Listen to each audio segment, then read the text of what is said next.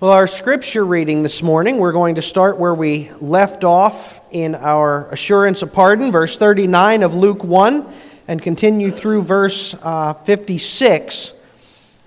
But we're going to look in particular at Mary's song, verses 46 to 55.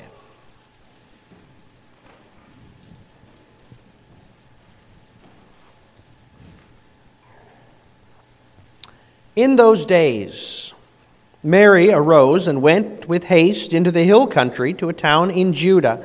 And she entered the house of Zechariah and greeted Elizabeth. And when Elizabeth heard the greeting of Mary, the baby leapt in her womb, and Elizabeth was filled with the Holy Spirit. And she exclaimed with a loud cry, "Blessed are you among women, and blessed is the fruit of your womb.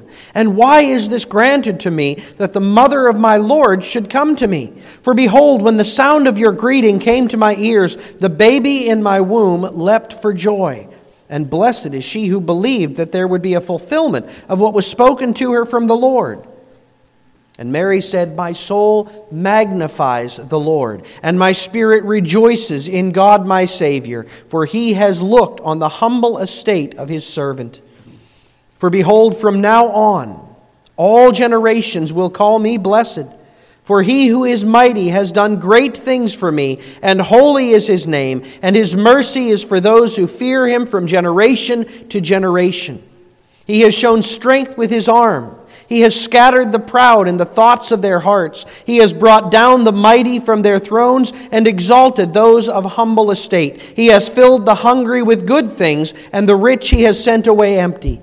He has helped his servant Israel in remembrance of his mercy, as he spoke to our fathers, to Abraham and to his offspring forever."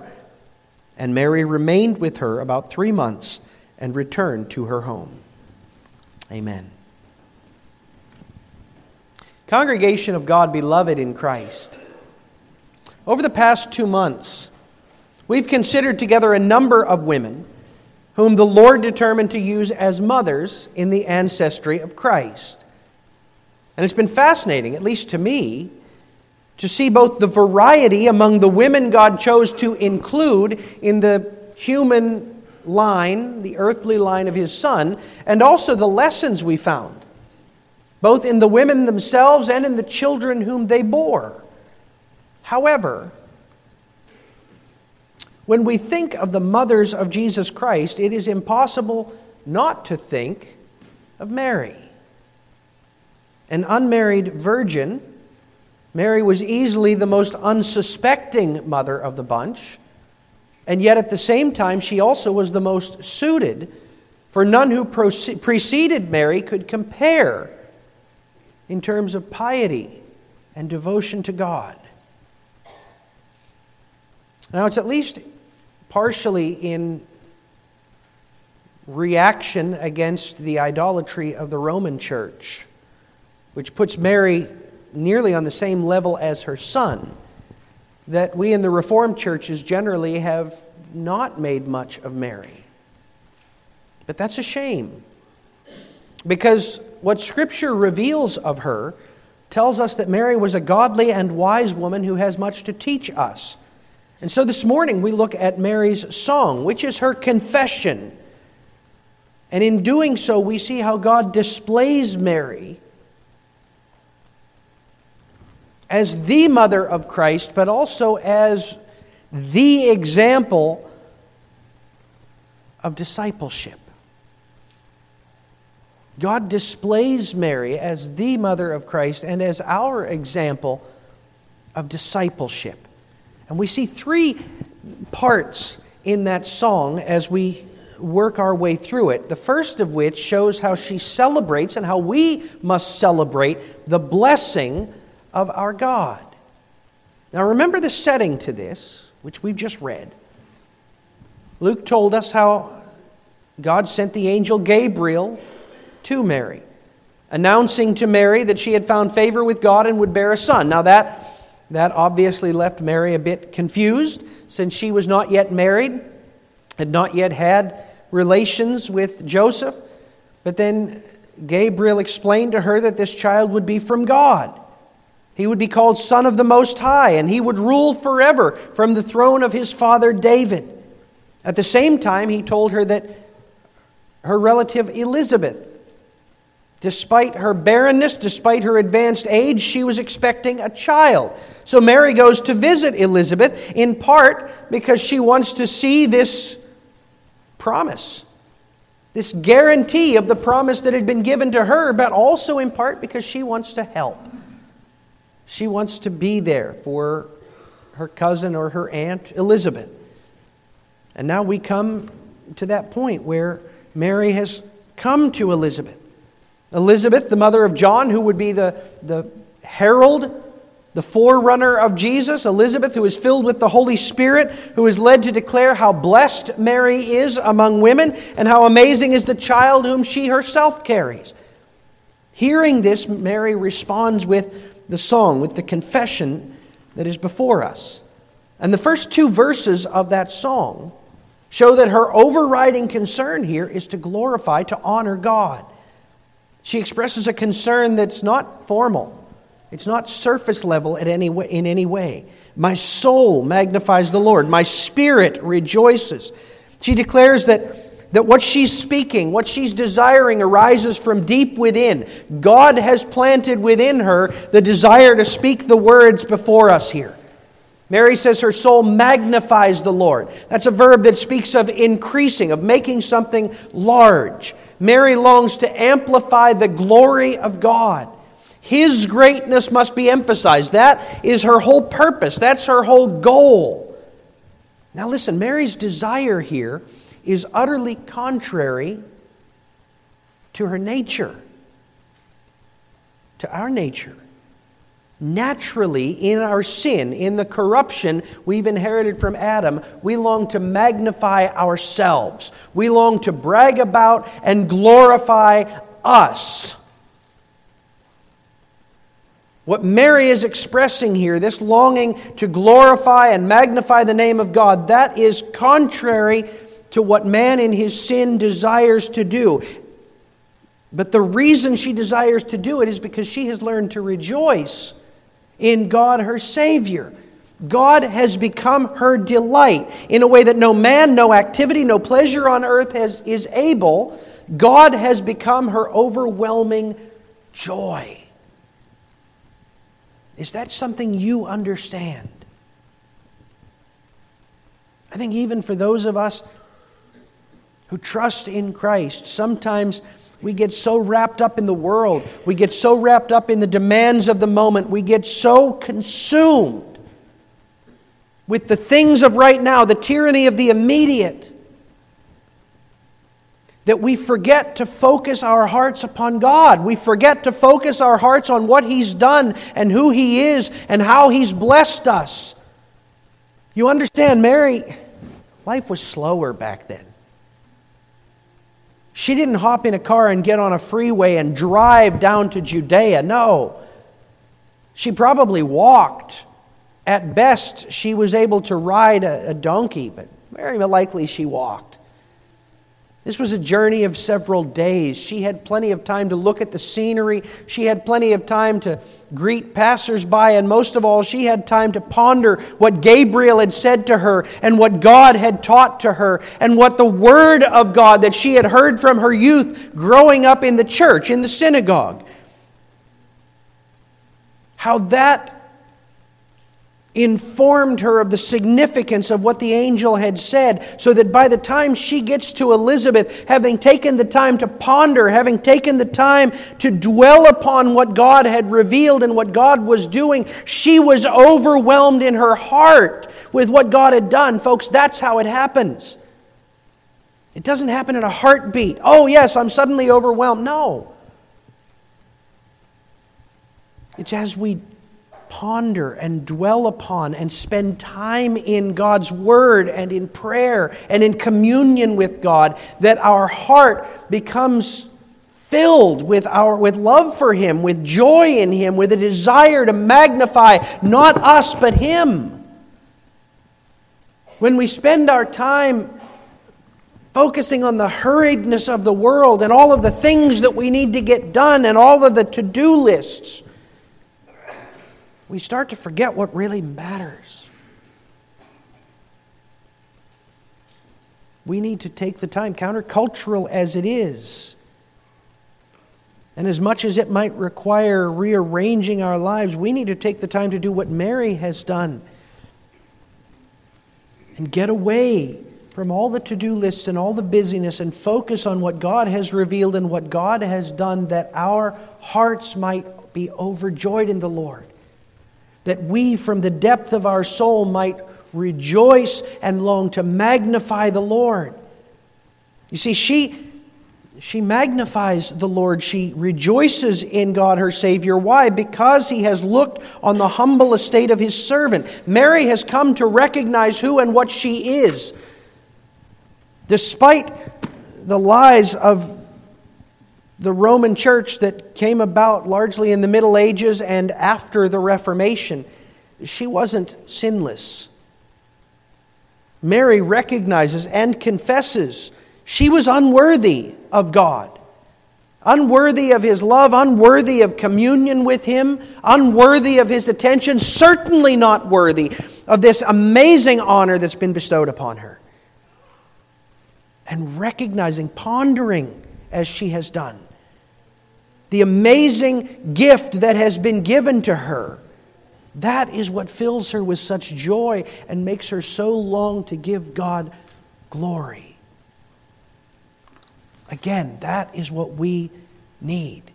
If we are to have the relationship with God that we were made to have, we need to spend time not just reading His Word, that's important, but we need to be honest about who we are. How unworthy, how sinful, how the desires and the inclinations that arise within us are ugly.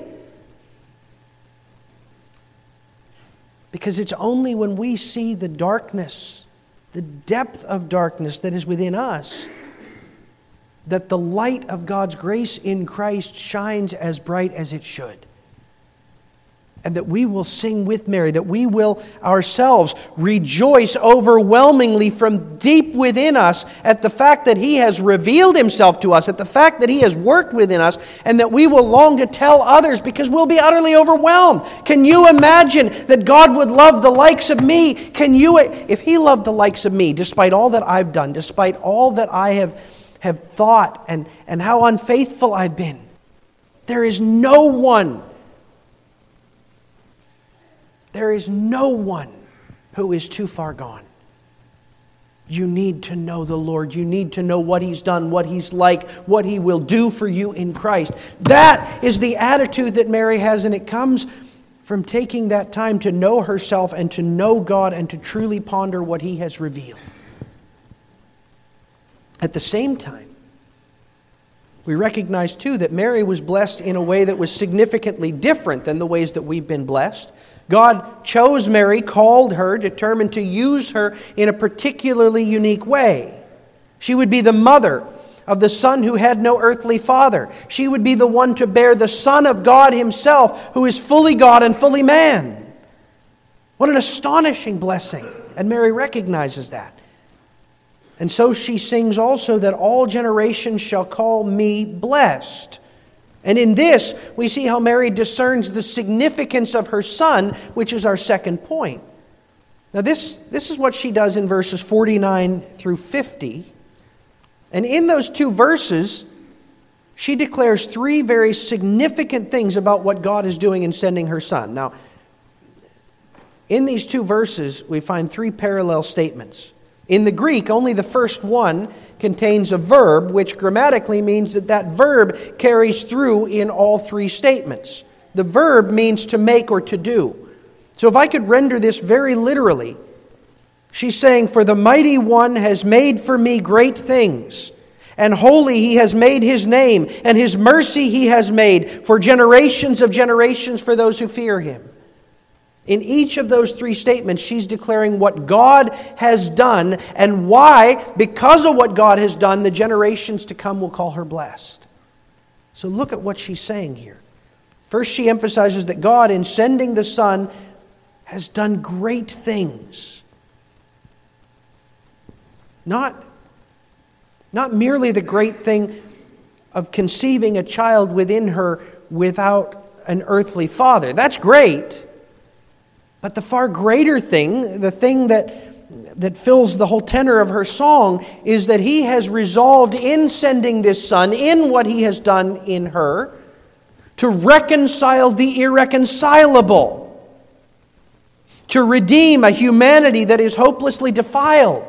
Our God has shown an immense power, an unthinkable power in sending His Son, for by Him would be accomplished a redemption that absolutely no man who will ever live would be able to accomplish. And it would come through God uniting the perfect nature of God with the broken nature of man. All of this would come through the womb of lowly Mary, a maidservant who saw that she herself needed the Savior who was to come, who counted herself unbelievably privileged to know her Redeemer so intimately. He is doing a great thing, for in sending His Son, He has made holy His name. You see, God had promised redemption. At the very start, in the garden, He promised redemption. And countless times since then. But that was a problem, because God is holy, and none of those whom He promised to redeem was holy. As the Holy One, God must require, as the one who's holy and just, He must require absolute perfection of those who approach Him. To do otherwise would be to render Himself defiled, and this God could never do. And it would be to render Himself unjust, which God could never permit. So our God promised from the start that He would utterly and completely deliver sinful, unholy man from his sin and defilement. And it was to that end that He had sent His Son. In this Son, God the Father would do the impossible. He would restore man from his sin, perfectly fulfilling His promise, and He would do so in a way that would not compromise His justice or His holiness.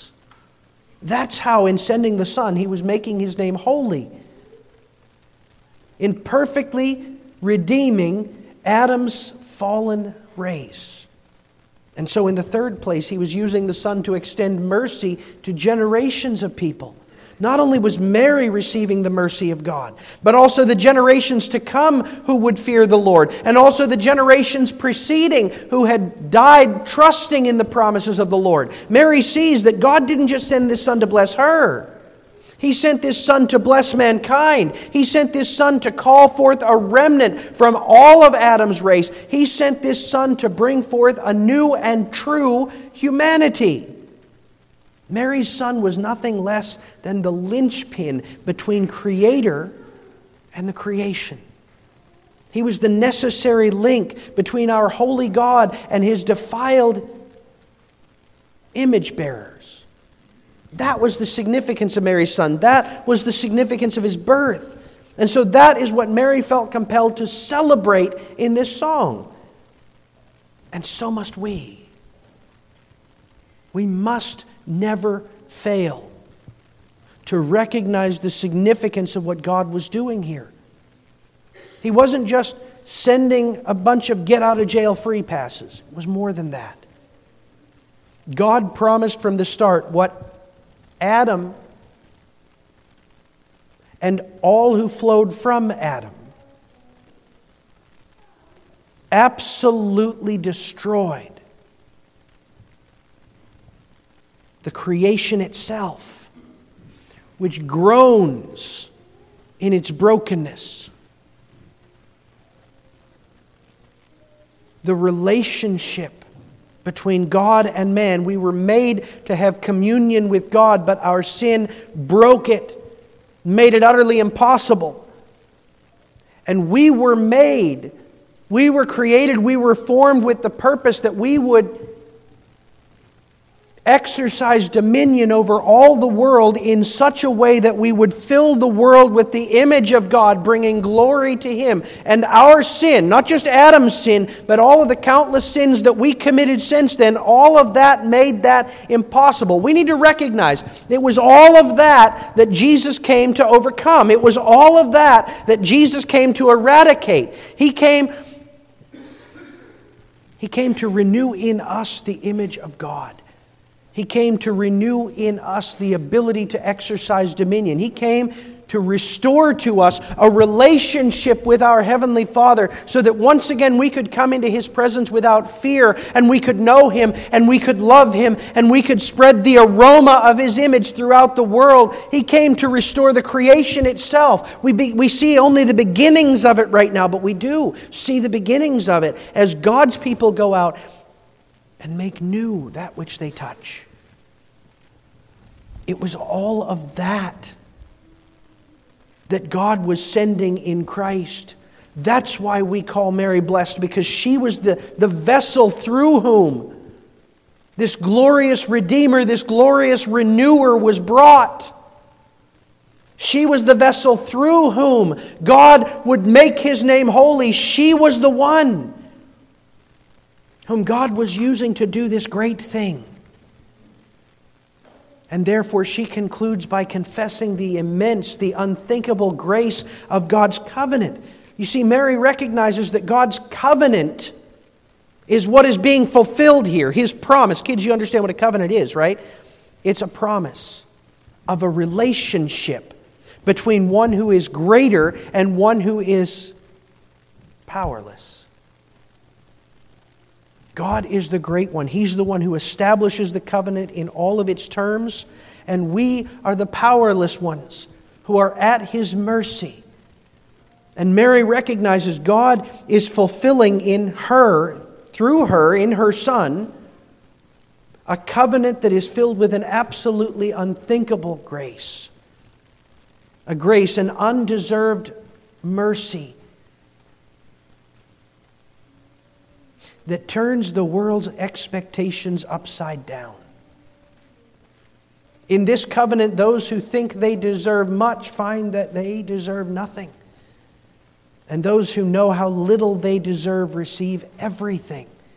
It's the great unexpectedness of God's covenant, that the first are last and the last are first. And it's of that Mary sings. She declares in verse 51, He has shown strength with His arm. He has scattered the proud in the thoughts of their hearts. Those who think much of themselves, God humbles eternally.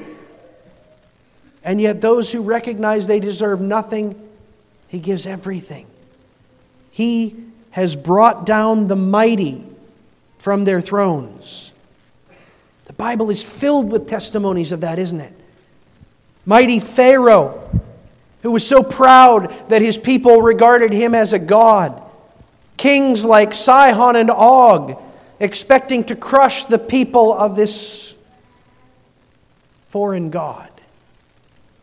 Confident kings like Rehoboam, the foolish son of Solomon. Jeroboam, who infinitely led Israel into idolatry. Belshazzar, Babylon's self-sufficient king. Each one thought much of his own wisdom. Each one relied wholly on his own strength. And each one was brought low by the omnipotent hand of God.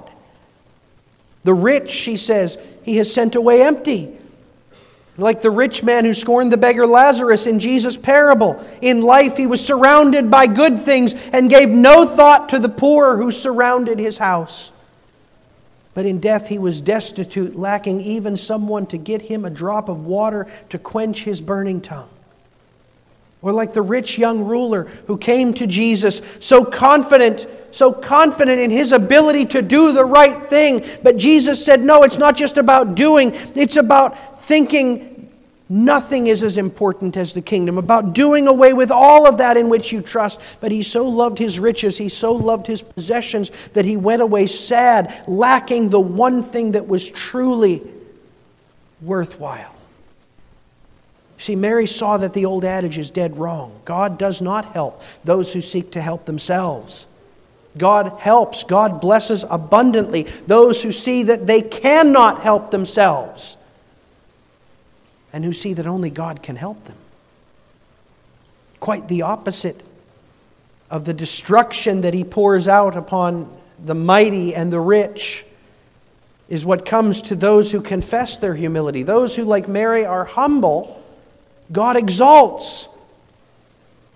Think of the judge Jephthah, the outcast son of Gilead. A man who was cast away from family and friends, a man regarded as illegitimate by his family. Yet God called Jephthah and used him to deliver his people from their enemies.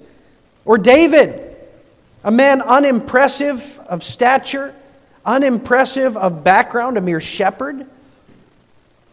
A man cast off by the king he helped to deliver, brought low by the sins that he himself embraced, and yet a man after God's own heart, because he saw his worthlessness, he saw his powerlessness, he confessed that his only hope was God, and so God exalted him and gave him promises beyond imagining. Mary sings, He has filled the hungry with good things.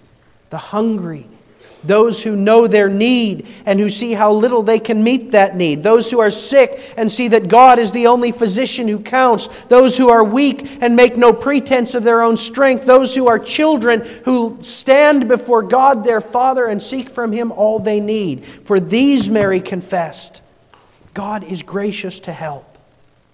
These He fills with good things. And really, when all is said and done, that was Israel.